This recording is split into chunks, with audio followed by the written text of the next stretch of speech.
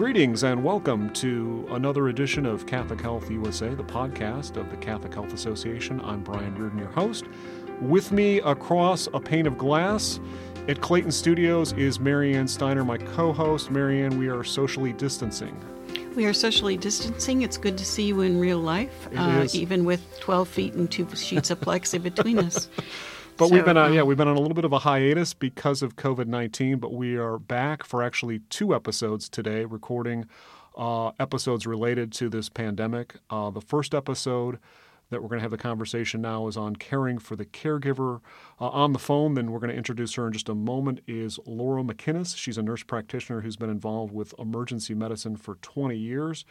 And Marianne, maybe to kind of introduce Laura, talk a little bit about her article in Health Progress. Sure, Brian. Laura, it's such a pleasure to have you here. You've written for Health Progress a couple of times, and when I reached out to you a couple weeks ago, you responded with such a beautiful article called Gazing Through the Mask, which is really about your wish to express compassion to the people you're caring for, even though there's all this PPE separating you from the person that you're caring for. So first, I'd like to know how a day is for you right now in these most abnormal times. What's a normal day look like? Yeah, sure. Thanks. And thanks for asking the questions and being interested in what it's like to be on our side of things here. You know, I think that the normal day is just complicated by having to think through what's clean and what's dirty. Through the PPE shortage, we're trying to be really creative with where we got supplies from. One of my physician partners actually self-funded almost our entire department of providers for PPE. So she purchased masks and goggles and boxes for us to keep these things in. So, my day starts with going through my box and making sure I've got my goggles and my mask and my hair covering and all of those things in there, getting into work, masking up, cleaning everything right away. So it takes about 15 minutes just to get started in the day, to get everything kind of cleaned up and covered properly. And that is just an ever-present then part of the day is, am I clean? Am I dirty? Did I contaminate myself or others? And going through that whole process, it's just an added lot of time and mental weight as well. So how does that affect the care you give? I mean, does it mean you're seeing less people? Does it mean that you have less time with each person? Yeah, so it is, one, it slows down the interaction for sure, because we have to think through those things first.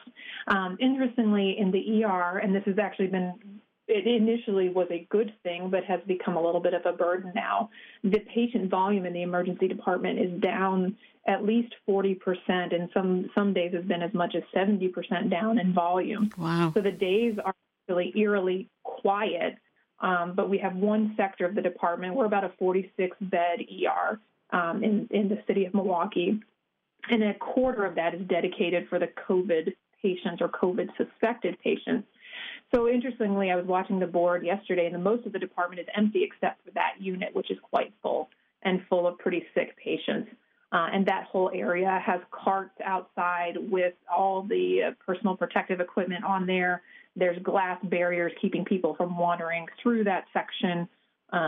Supplies are outside of the rooms as opposed to inside of the rooms. So it looks very visually kind of unorganized, but it's really just cluttered with the things because we have to do all those things outside of the room now.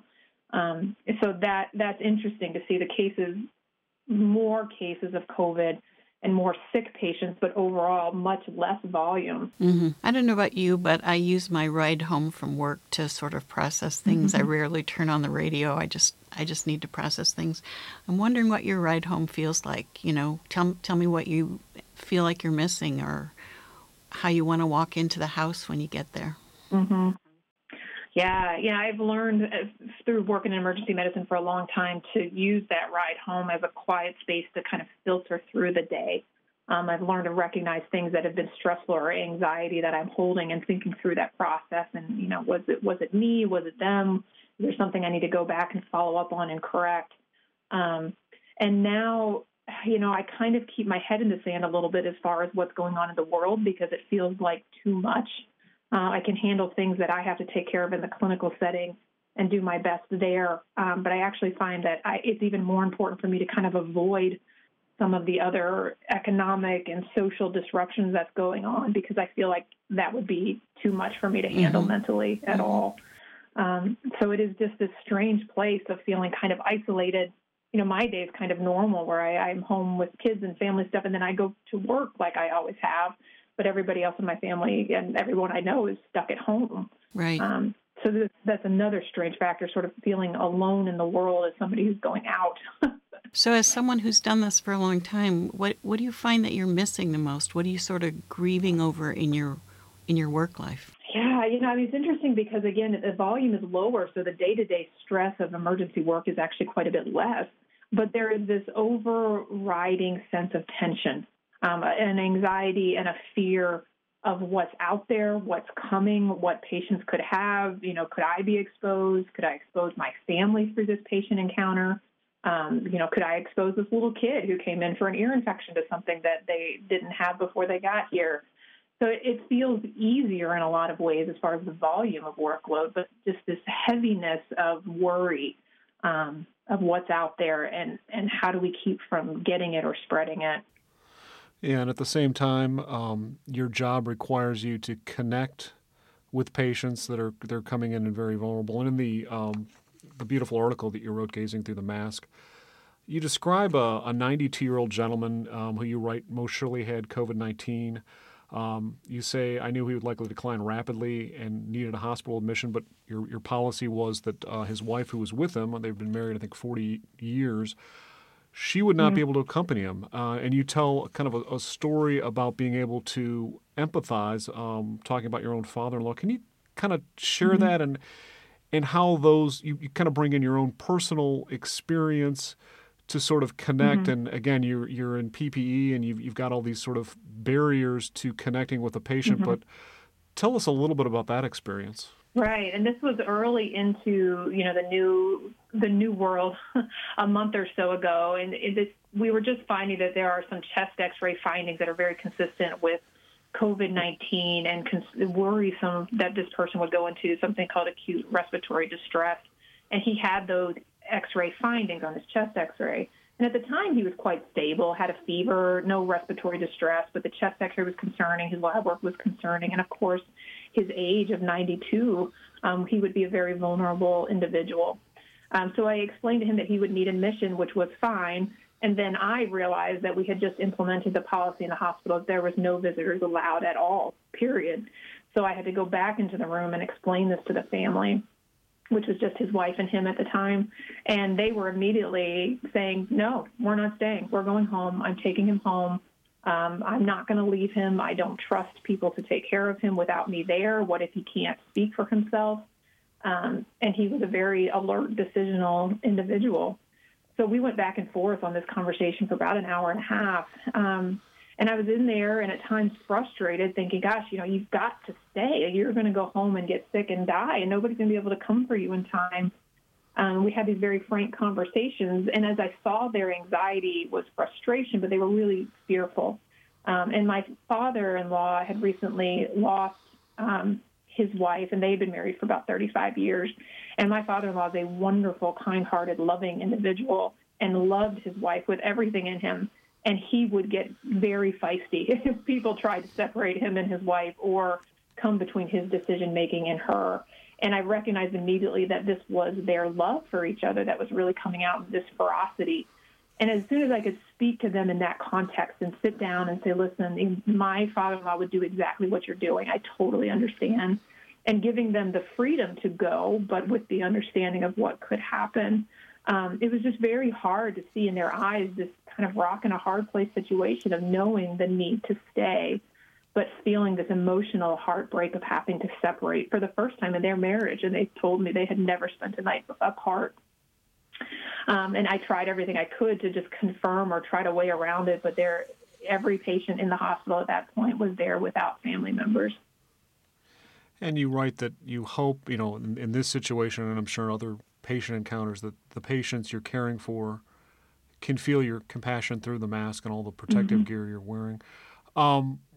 Talk a little bit about that for other caregivers out there that might be listening. Do you have any advice to them? And we know that, sympathy is a feeling, but compassion is really that connection. Right. I think it's really interesting, and I've been very aware how we communicate to one another with facial expressions and eye contact and smiling and, seeing that our body posture and positioning is relaxed and easy, and that then transfers to the patient. But now we don't have those tools available to us. And if you can imagine just putting a piece of paper up to your cheekbones and only having your eyes exposed and try to communicate with your face what you're feeling, it's very difficult. Almost everything looks intense. Even smiling big can look a little bit intense. So I think we have to use our words more. We have to be very clear about saying that we are empathizing with their situation and communicating compassion verbally, because the physical interaction and the facial expressions are not available to us now. And that makes things much more complicated. And I've heard, in the hospital and the ICUs, this is incredibly challenging because they're with folks for a long time, and very sick, scared patients, and they can't be physically there with them. So using our words is really an important thing to do. It's difficult with kids. I've learned to kind of make jokes about my Halloween costume and things like that, because kids, of course, are very intimidated when we come in with all this stuff on, and trying to get them to relax is challenging as well. But I think, the more we can explain things, explain why we're in this situation, why we're trying to protect ourselves and them, is helpful. So I'm going to ask about what that means, not only in the interactions, but you've been doing this a long time, and these are, you've learned a lot. There's wisdom in this. Your website, Medicine is Ministry, I think, speaks to what compassion and pastoral ministry really is. So I'm wondering if you have suggestions for how hospitals could do this differently, or about how families could talk about things in advance, or, who could help lead people through these conversations that can't happen in the way that they have previously. Do you have some ideas? Yeah, I was thinking about, as I was reviewing, these ideas for our discussion today, I think some things families can do on the front end now is help the older folks in the family learn a little bit of technology, get comfortable with Zoom or FaceTime or whatever kind of technology you do. My kiddos have teenagers, and they've figured out how to get grandma onto Netflix. And so we can sit and watch movies with her now, and she's helped her figure out Zoom and FaceTime so we can be more comfortable with that. It's probably worth doing some of those things while everybody's well, so they can be comfortable and contact each other that way if they were to stay in the hospital. I think having iPads available in the hospital, having staff help patients through the technology would be good. A really important, difficult thing to do, though, is to have conversations about end-of-life care. And one thing that I was surprised about, back to that 92-year-old individual, he had no DNR orders, no end-of-life discussion, and was actually very resistant to that conversation even then. And I think having those conversations now when people are at home and things are calm, and clarifying what people's wishes are if something bad should happen, is incredibly helpful. And while it can be fearful, it really takes a lot of pressure off of the family members, who would then have to make those decisions from a distance and not being able to consult the individual at the time. Those things would help. I think, while it's difficult on the front end, it makes it a more peaceful situation if something should happen. Right. Do the hospitals have that in place? Like, do the hospitals have iPads and materials that people could use, or do you have to come prepared with things like that? Yeah, that's an interesting question. I'm not sure that our hospital on the inpatient side of things has that as a planned interaction or a planned process.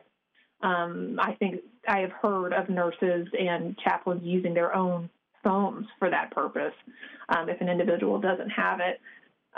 But that, I think, is from a hospital side of things, would be a great thing to do, to maybe just spend a little bit of money and have that available for the floor. Yeah, that can be shared. It seems like it's sort of up there with PPE as what's necessary for these kinds of wrenching transitions. That's right, yeah. Well, Laura, we really appreciate you taking a few minutes out of your busy day to give us a call here in St. Louis.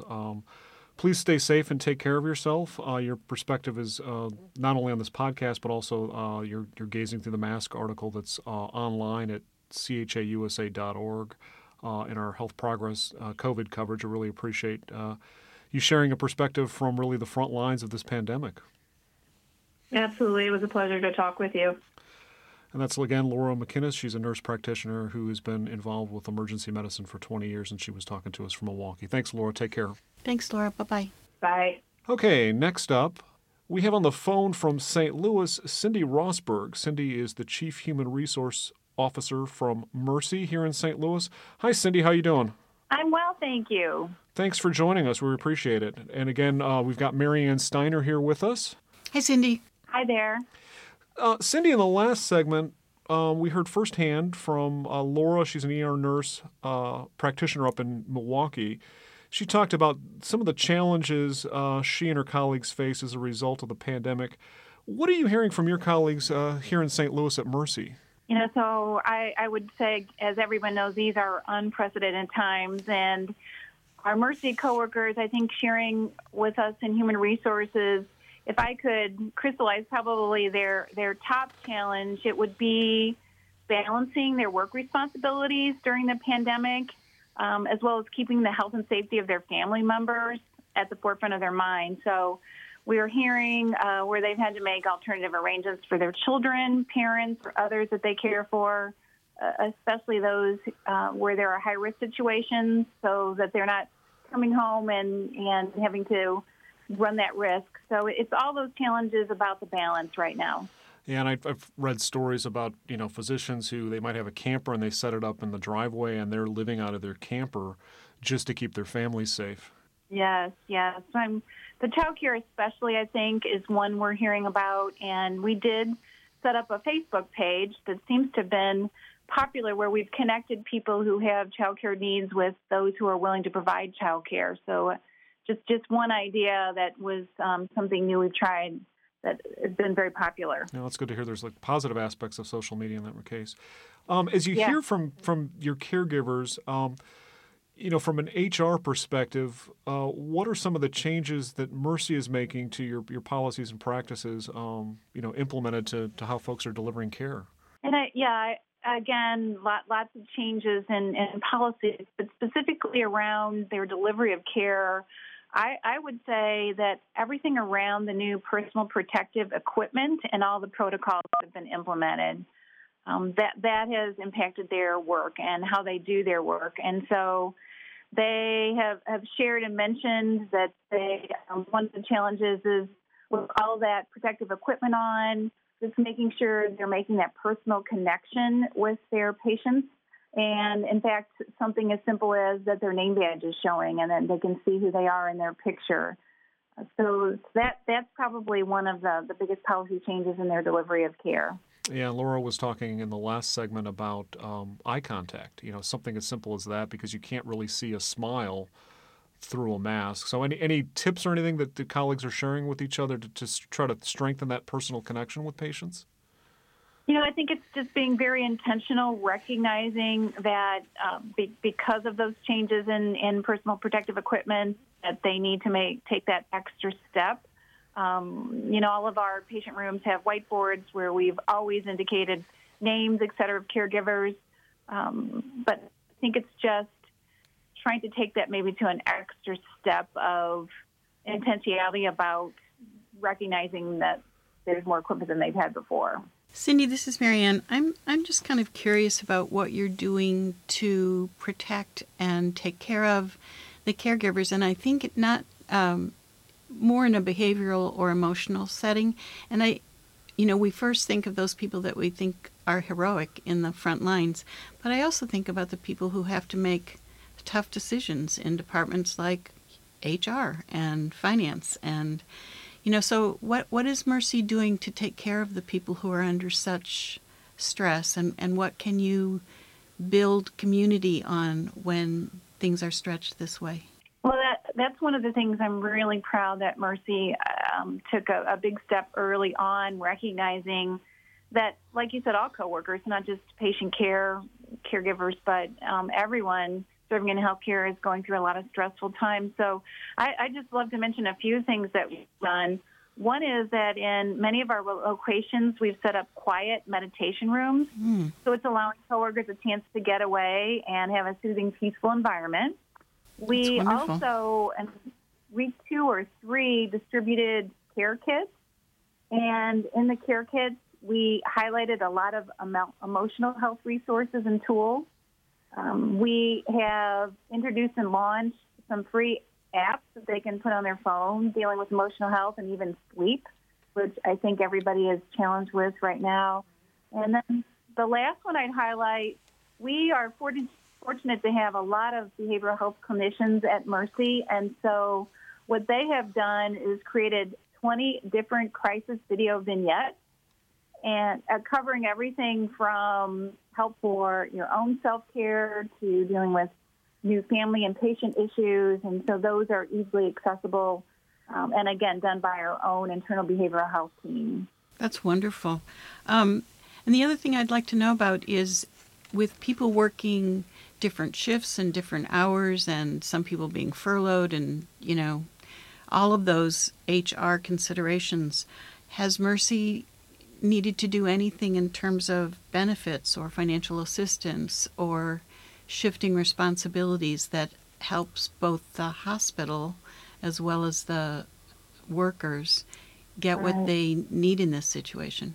Yeah, we have. And I think that behind all the personal family issues comes a lot of the benefit financial assistance issues during these times. So, again, just to highlight a few, so right after the pandemic started and we recognized that we had coworkers who were experiencing symptoms or traveled to certain locations during the periods and or were high risk, et cetera. So we implemented in early March what we call emergency paid leave, and that provides up to 2 weeks of pay for our coworkers in those situations.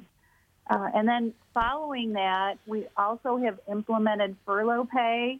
So you're hearing about furloughs in many organizations, but the furlough pay actually gives them 2 weeks of pay during this time when there is no work for them to do. So when elective procedures, et cetera, have been stopped and they work in that department and they're furloughed, then they can receive up to 80 hours of pay. And one other thing that we did that was, I think, unique at Mercy, we've shared that with other healthcare systems, is we implemented a major disaster PTO donation program. So we know that a lot of our coworkers want to help their fellow coworkers. Mm-hmm. So we set up an opportunity for them to donate their paid time off. And the coworkers then who have access to these different types of pay that I've mentioned, but then run into using that and out of paid time, can also tap into this major disaster PTO.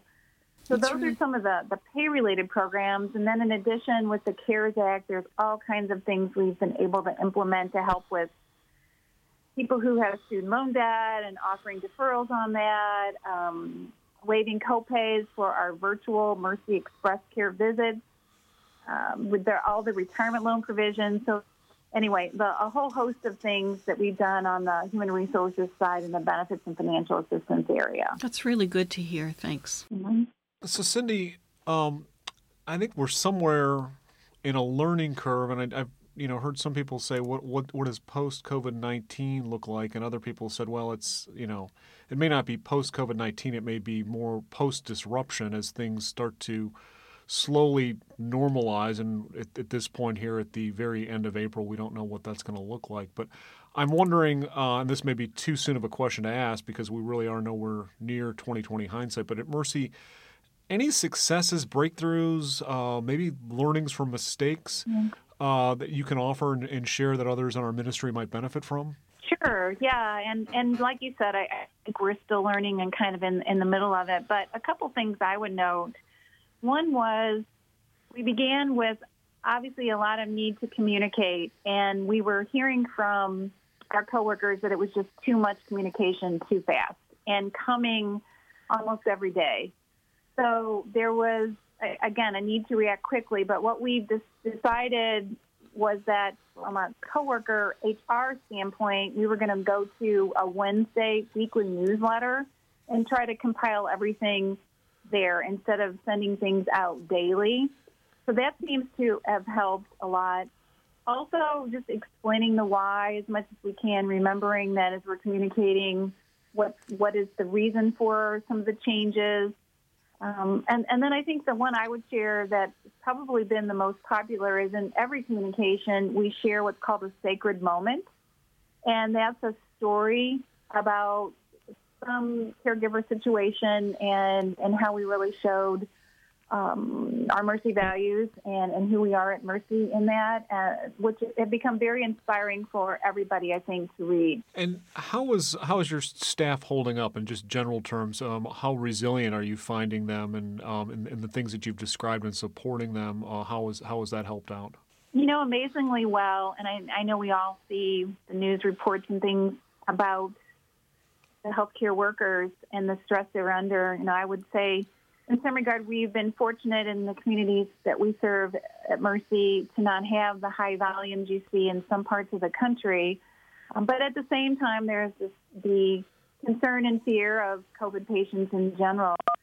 But they have been extremely resilient. And, we've gone through some things at Mercy that have tested us. We had a tornado in Joplin that wiped out that hospital. And we've been through, again, things that have tested us.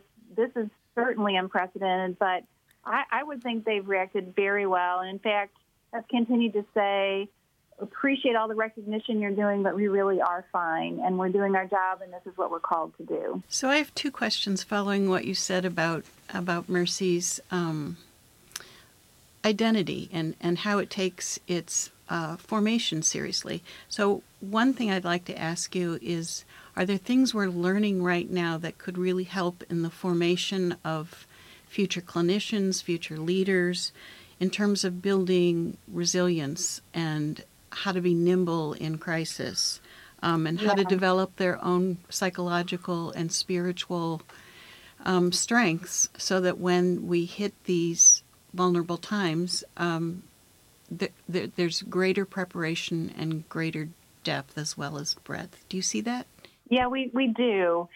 And, one of the things is a new coworker applies or someone applies at Mercy, they go through what we call a Mercy Fit interview. So there's already an understanding of who we are and trying to match up the types of people we want serving at Mercy and the values that align. But I think that what we've learned in this situation is how important, when you're going through this tremendous change and stress, that the ability to share within the workplace, prayer especially, is very important. And not that it wasn't before, but I think it's just taken on a whole new light. Mm-hmm.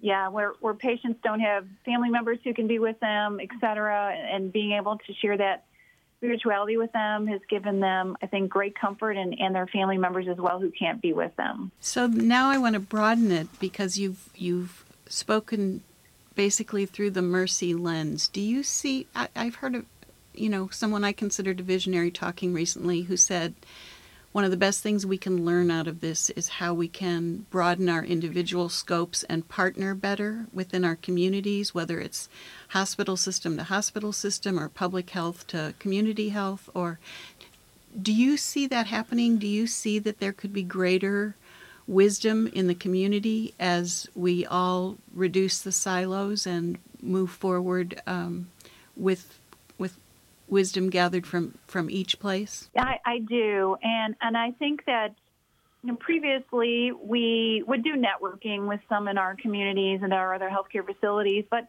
we're obviously in competition with one another. But those walls have been broken down, and I can just speak on the HR side that we instituted early on a weekly call with the heads of HR from the large hospitals in our communities to be able to share. When things like major disaster PTO is not anything we've ever had before. Mm-hmm. And so to share those ideas, I think from an HR standpoint, I know that our hospital presidents have connected with their presidents that are peers in their community. So, and even resources like United Way, there's just a whole new world that's opened up for us about learning and understanding more about resources in our community and how we can work together on that. That sounds really hopeful to me. Yeah. Well, this has been great. I appreciate it, Cindy. Thanks for taking time out from your busy schedule. We are, all of us at CHA are deeply appreciative, and we're praying for all of the colleagues across the ministry and all healthcare workers and those on the front lines, really putting their own health at risk to care for others. It's truly a testament to those who've been called to care. So our deep gratitude to you and your colleagues at Mercy and across the ministry. Yeah. Well, thank you very much, and I'm happy to participate and share. Great. Again, that was Cindy Rosberg. She's Chief Human Resources Officer at Mercy here in St. Louis. This has been another episode of Catholic Health USA, the podcast of the Catholic Health Association. As mentioned at the top of this episode, this is part 1 of 2 on COVID-19, actually maybe part 1 of many as we go forward. I think this will be a topic that Marianne and I will be covering different aspects of in the weeks ahead. We're glad to be back with you, having a conversation about issues important to Catholic healthcare. So for Marianne, again, I'm Brian Reardon, and we appreciate our friends at Clayton Studios for providing us with a safe environment to have this conversation. Thanks in particular to Brian Hartman, who produced and engineered this episode. And so until next time, we'll talk to you.